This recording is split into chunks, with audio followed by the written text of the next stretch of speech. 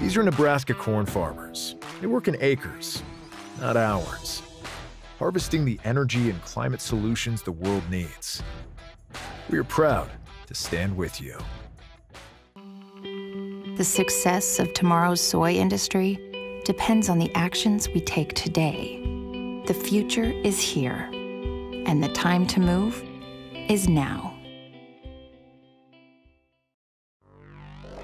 Market Journal, Television for Agricultural Business Decisions, is a presentation of the University of Nebraska-Lincoln's Institute of Agriculture and Natural Resources in partnership with the Nebraska Rural Radio Association. Promotional support provided by the Nebraska Farmer Magazine, and partial funding provided by the Nebraska Soybean Board and the Nebraska Corn Board.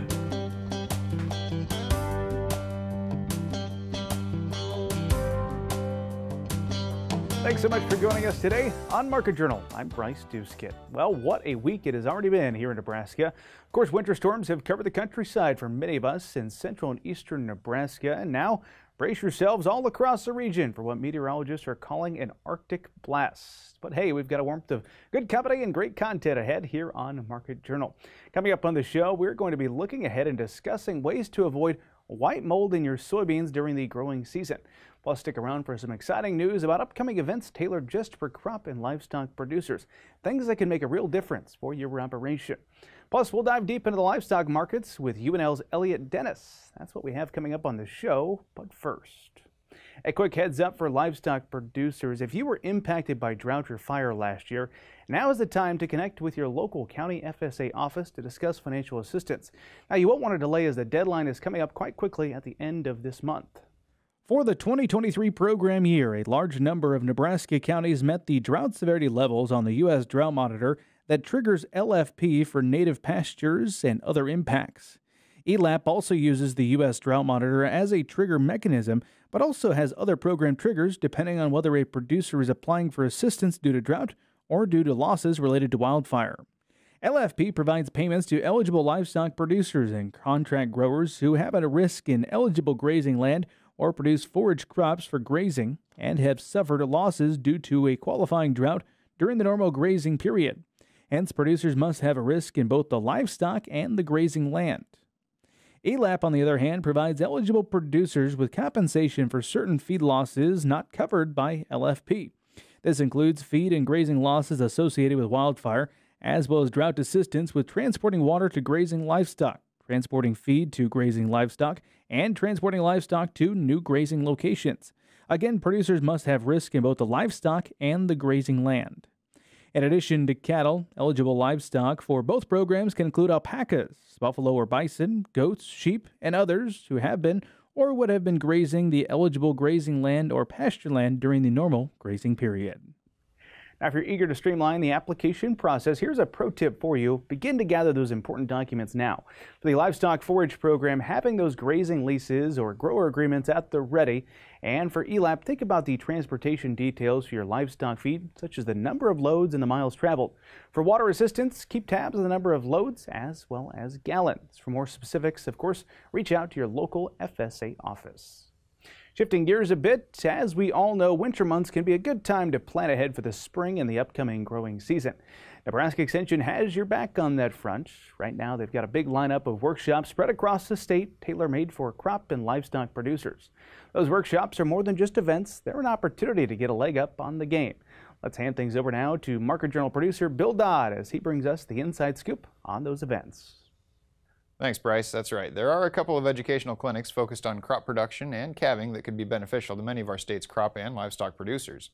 And coming up next week, Nebraska Extension will be hosting several crop production clinics along the I-80 corridor. If you're looking to hit the ground running during the 2024 growing season, there are 3 more opportunities to enroll for crop production clinics being held January 17th at the Lockland Country Club in Hastings, Nebraska, January 19th at the Holthus Convention Center in York, and finally at the Eunice Conference Center in Kearney. I'd say there's kind of two things we're trying to do. One is really looking at pesticide applicator recertification. So this is the process that folks go through every 3 years to get their applicator's license renewed. And so there's a handful of topics that the EPA wants applicators to cover on a continuing basis, and so we're going over some of that. But a lot of it is also tied to what are some of the new pests that we see coming up in this past year. I'm kind of looking forward to the next year, and so tar spot is a topic that we're continuing to cover in corn. Soybean gall midge is one that we're still talking about. Looking at a little bit at some application technology parameters, some things we can think about on that side. So that would be one of the tracks of the two tracks that we cover. It would be kind of related to that pest management and applicator recertification. And then the other track is really more around crop management, agribusiness type topics. And so we have a range of different things this year we're looking at. We have a session kind of combined looking at nitrogen and water management into a combined session. Knowing that those two topics tend to intersect each other, there's overlap between the two, and so we put together a couple of talks that try to look at it more holistically. What are the intersections between how you manage your irrigation as well as nitrogen management. We're doing a little bit on soil health, and so that's been a topic over the last number of years that there's certainly been interest around. There's a whole suite of different tests that can be done to evaluate soil health, so how do you narrow that down? How do you kind of pick and choose for what you're trying to understand in your operation? Maybe what are some of the better options out there, so you don't maybe have to do all 37 or whatever that number is of the different tests, but can you narrow it down to a couple that might give you some targeted information? So I think that's part of the topic there. And then I know there's some sensor-based nitrogen management. So there's been a number of on-farm studies and work over the last number of years looking at that sensor-based nitrogen management in corn. And so I think this is kind of summarizing and highlighting some of those topics. So that, I think, maybe a snapshot at some of the different things that we have coming up across our different clinics. Coming up on the 18th and 19th of January in Sidney and Curtis, Nebraska, respectively, will be 2 hands-on calving workshops that will cover topics including calving equipment and proper use. So the topics that will be covered will include different types of calving equipment and how to properly use those, some techniques for managing dystocia, so how you can help assist that cow if needed. And so whether that's how the calf is presented, maybe the calf is backwards presentation. So just how you can assist that calf so it comes out healthy. And we are also taking into consideration that health of the cow as well. And then just knowing when to call for help, knowing when to call the vet. Dr. Becky Funk and Dr. Lindsay Wechter-Mead will be our presenters, and they have a life-size model cow and calf. And so they're going to use that to do lots of demonstrations and training with participants on how to best assist the cow when needed. So I think a common goal with calving is really to produce a healthy calf crop, and again, take into consideration of the health of that cow as well. That way she can rebreed and stay in the herd. And so really, regardless of your experience with calving, I think anyone could benefit from attending this. It would be a good refresher for some, and for others, I mean, you may take away some tips and techniques to help you when you get in that situation where you need to assist the cow. To recap, the calving workshops will be held in Sidney, Nebraska on January 18th at 6 p.m. Mountain Time at the South Platte NRD building, and again on January 19th at 1 p.m. Central Time at the NCTA Livestock Teaching Center in Curtis, Nebraska. There is a $30 registration fee associated with these events. If you would like to attend either of these events, you're encouraged to reach out to Aaron Berger for the Sidney event or to Aaron Labbery for the event in Curtis. And finally, if you'd like to attend one of the crop production clinics, you have 3 more opportunities to do so. First will be January 17th at the Lockland Country Club in Hastings, Nebraska, January 19th at the Holthus Convention Center in York, and January 23rd at the Eunice Conference Center in Kearney. Now, one side note, the January 23rd event in Kearney will be held in conjunction with the Nebraska Agribusiness Association Expo taking place at the same location. So there's a bit of a buy one, get one offer there if you're so inclined. Now, if you have any program questions, you're encouraged to reach out to Chris Proctor by email or phone, and that information is there at the bottom of your screen for you now. If you'd like to register for any of these events, we'll have a direct link attached to this story over on the Market Journal website. For now, we'll send it back to you, Bryce. All right, thank you very much for that story, Bill. It is appreciated. Let's shift our focus now and take a look at what's happening when it comes to the livestock markets. Joining us is Elliot Dennis. Elliot, always good to have you here on the Market Journal desk. Thanks for coming back. Yes, thanks for having me again. Let's get your general feel of the cattle market in particular here, early 2024. How do you see things? Yeah, so when we're talking about, we really have to focus on the cattle on feed report. A lot of heavy inventory right away. And so we're carrying that inventory into 2024. And there's reasons why we're doing that. Feed costs are down and cattle prices for feeder cattle to replace those are up. And so we're seeing really heavy weights and a lot of inventory out there. And if we compare this to where we were at, the closest comparison is really 2021. And if you think back, that was with COVID, and we were struggling with getting through a lot of the backlog and processing capacity. Prices will generally go over the last 5 to 7 years, have generally go up about $2 to $3 a hundredweight from where we see it in January to about that April-June contract. This is on the cash basis. And when we think about it, where we were at, that went up to about $20 in 2019. We're not going to see that run up. And so when we compare where we're at to where we could be, we're thinking in that 180 range at a kind of a high level. We're probably not going to be at that 190 plus range that we were seeing on the futures market back in September, at least for the April contract. Yeah. I want to get your thoughts. Obviously, the story to start this week was the snowstorm. That has persisted with another system moving through later in the week. And then we've got these Arctic temperatures. USDA comes out with the estimated slaughter, both for hogs and pigs. Were you able to track the numbers, see if plants were disrupted by this snowstorm? And I guess as we look ahead, how disrupted could they be?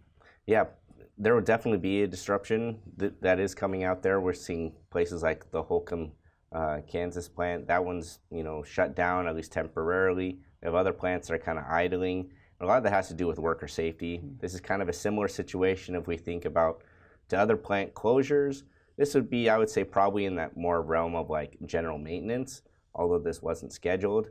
What that ultimately does from a producer perspective is it kind of limits upward price movement. We've seen that really middling value in the cash market. We've seen that also in the futures market. That's really what puts downward pressure on price, because we just have more supply availability, and it's a shock. That has nothing structural to do with the plants being able to function, or we can actually, when those storms move through, we'll be able to process. And where do we make that up? We make it up in the Saturday kill. Yeah. Kind of a two-part question for you. How is beef demand right now, and how does that look when it comes to box beef prices? Yeah, so when we think about the box beef cutout, it's actually a composition of the actual primals. So we have like the rib, the loin, the round. So all of that kind of constitute what we call the box beef cutout. And really in the last part of 2023, we were seeing a lot of these other values like ground beef and the 50s and the rounds. Those were really kind of depressed, but that box beef price was hanging strong. And the reason that is because a lot of the was in the rib. And so we had a strong rib value. Well, if you've seen the rib value, it's dropped almost $100 a hundredweight in the last month. And so that's why we're starting to see some of that relaxing on that box beef price. And that has a strong indication of like consumers are basically tapping out a little bit on what they're willing to pay. If you see the meat demand monitor from Kansas State, that shows very strong indications that consumers are reaching kind of a point where they're not willing to pay a little bit more. Ultimately, that means is we have to balance what they're willing to pay and that total supply coming through the pipeline. Okay, you mentioned the cattle on feed report. Also happening this month, we have the yearly, or I should say, it happens twice a year. It's the cattle inventory report. What are you going to be watching when that report comes out later this month? Yes, the big is, what is the cull cow numbers going to look like, and total cows that we have to breed, and the heifer retention. Everyone's talking about where we're at and rebuilding the herd.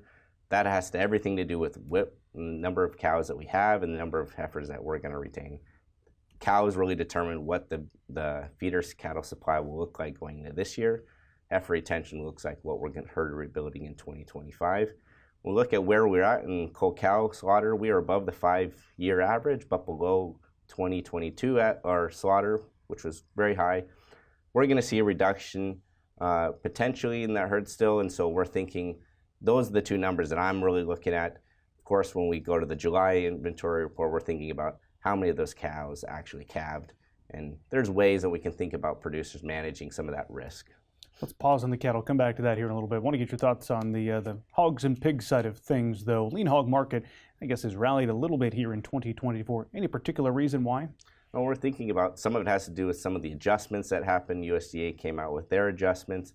We're thinking about strong, basically, sow reports that have been out there. And really, we're talking about, this is kind of a larger impact on what Prop 12 is really doing. And so we're thinking about where that's at and how that's restructuring the market. We have geographical distribution of where those sow farms are going to be. And I think there's just still a lot of uncertainty about, how much demand is actually going to go into California. We know that they're strong. Does it just change product? Does it come pre-cooked? There's a lot of that things. I see a lot of uncertainty in the hog market this year. Something I'm going to be watching a lot more closely, just given this is really just a fundamental market change. We bring up Proposition 12. Of course, a lot of our viewers are very familiar with that issue, but for those not, it has to do with the amount of space that the California voters decided hog has to have to be sold as pork in the state of California. How much, you look at these challenging prices for pork producers, how much of that can you attribute to the challenges in that market, Proposition 12 that is, versus something else like exports? Yeah, so I mean, exports are a huge component. That's been weakening on the hog side, and so that's been decreasing prices. But when we also think about, we're having really good litter rates, and so that means, instead of a lot of these, animals dying before they're actually able to reach their full maturity, that's been some of the strongest levels since we've seen PEVD. So that's also contributing.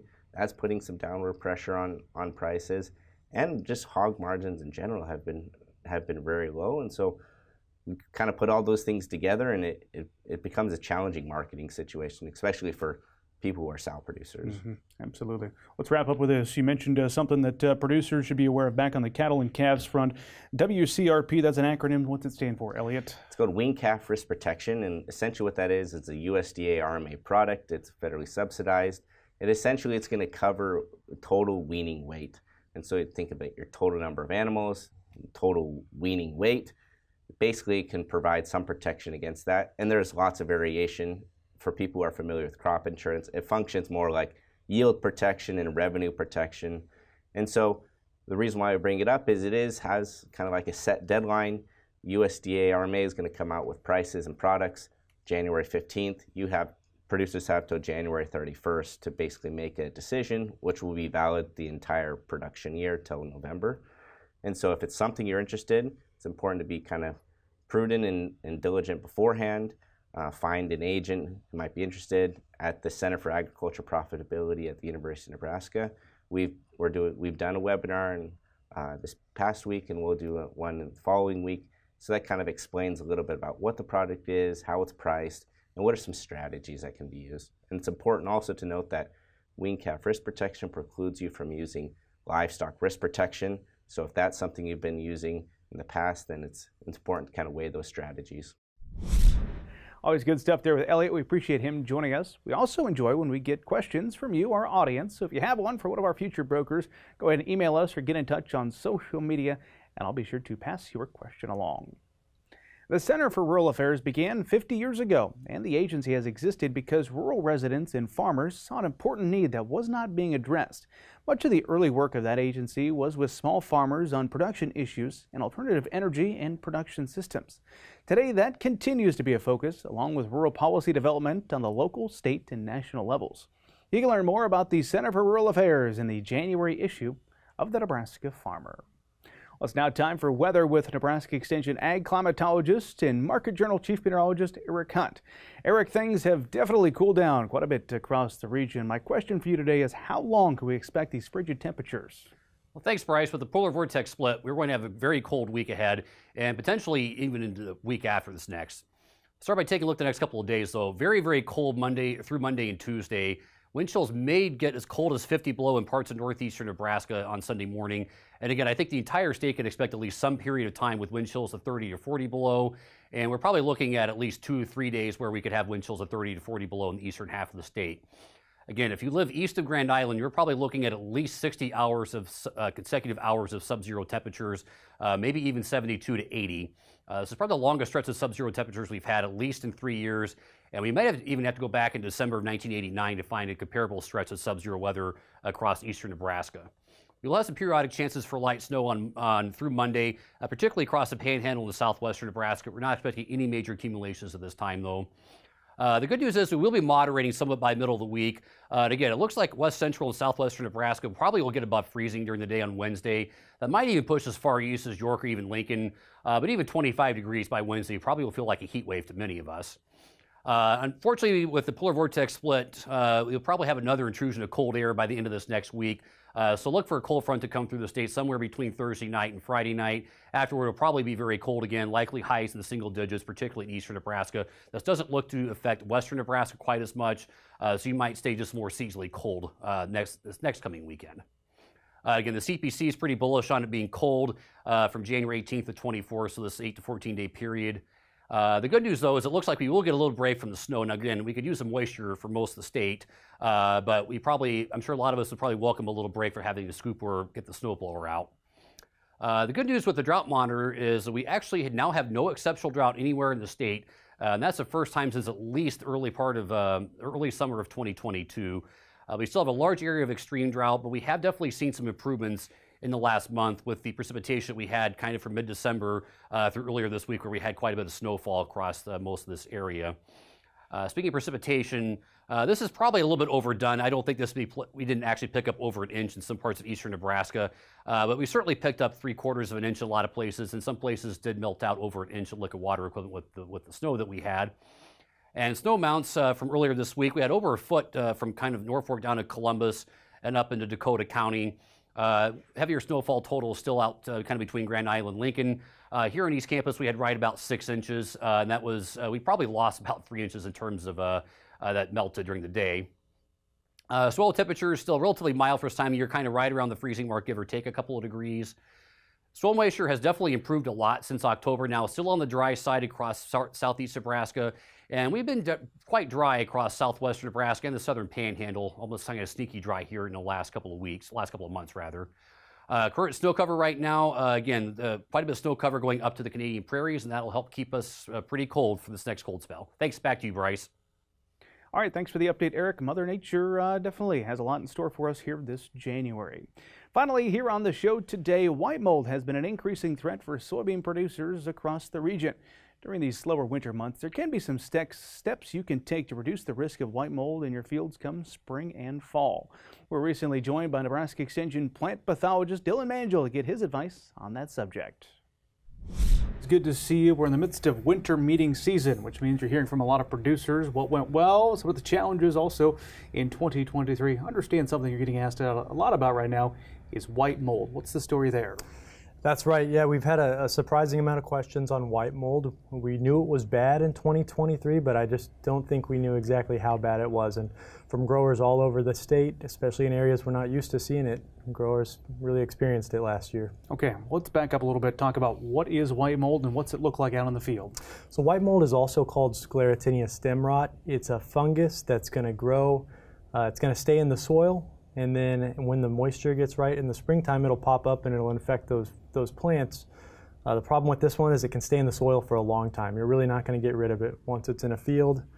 But what happens when it gets on those plants is it infects through the flowers, and then there's a period of delay before you start to see symptoms that could last several weeks. And then into August, you'll start to see those symptoms show up on the plant, which looks like a cottony, fluffy mold growing, starting on the stem from where that infection point was and radiating up and down that stem until it kills the plant. What kind of yield loss is associated with white mold? It really depends how many plants you lose. So we've got growers that you'll experience just a couple intermittent plants that were lost, and you're not going to see a lot, but those plants will be dead. But there's also cases where it'll show up in big pockets, and on the yield monitor, you'll just see yields drop down to basically nothing where you've lost the plants in those areas. And where geographically in Nebraska are you hearing reports from this past year? So traditionally it's been in northwest or northeast Nebraska in those rain-fed areas, but what happened this year is it really showed up as far south as the Kansas border, not at high levels, but there's definitely pockets through the irrigated parts of the state as well as that traditional area up in the northeast that really suffered from it.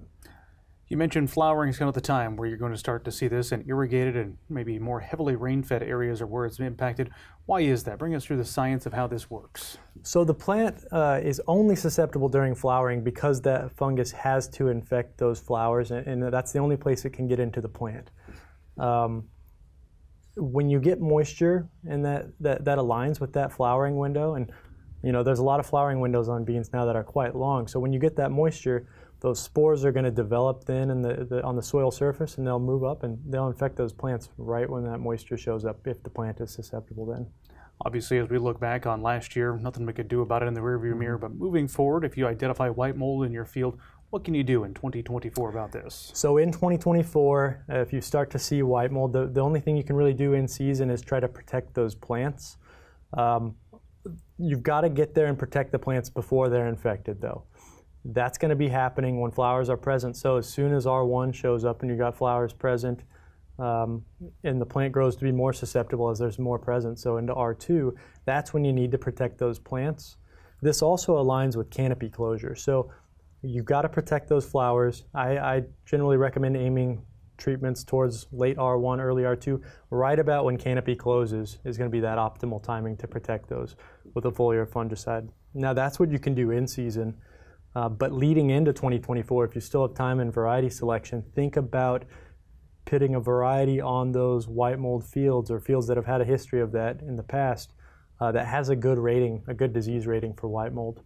You told me too, how much space you have in between your rows might play a factor, those with a 15-inch spacing. Yep, so when it comes to white mold, it's all about managing moisture in those plots and that humidity under the canopy surface. So growers have had success in the past moving from 15-inch rows to 30-inch rows where they've had a history of white mold. Now, there's downsides to increasing your row spacing too, so think about what your other problems are and decide if white mold's severe enough. Opening those rows up a little bit is going to let air get through there a little bit better. It's going to delay canopy closure, and it'll shorten that susceptibility window for white mold. The key here, Dylan, as we're in these winter months, think about what happened in 23. Let's be a little more, proactive. See what we can do.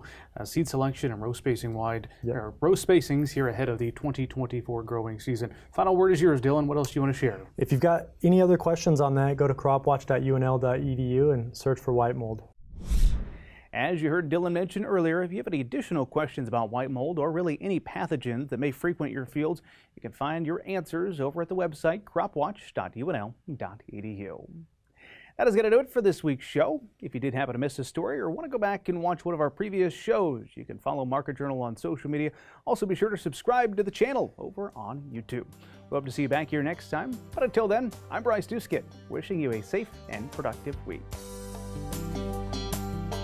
Join Market Journal online at marketjournal.unl.edu. You can also follow us on Twitter, Instagram, and Facebook. Promotional support is provided by the Nebraska Farmer Magazine. Market Journal is produced by the University of Nebraska-Lincoln's Institute of Agriculture and Natural Resources.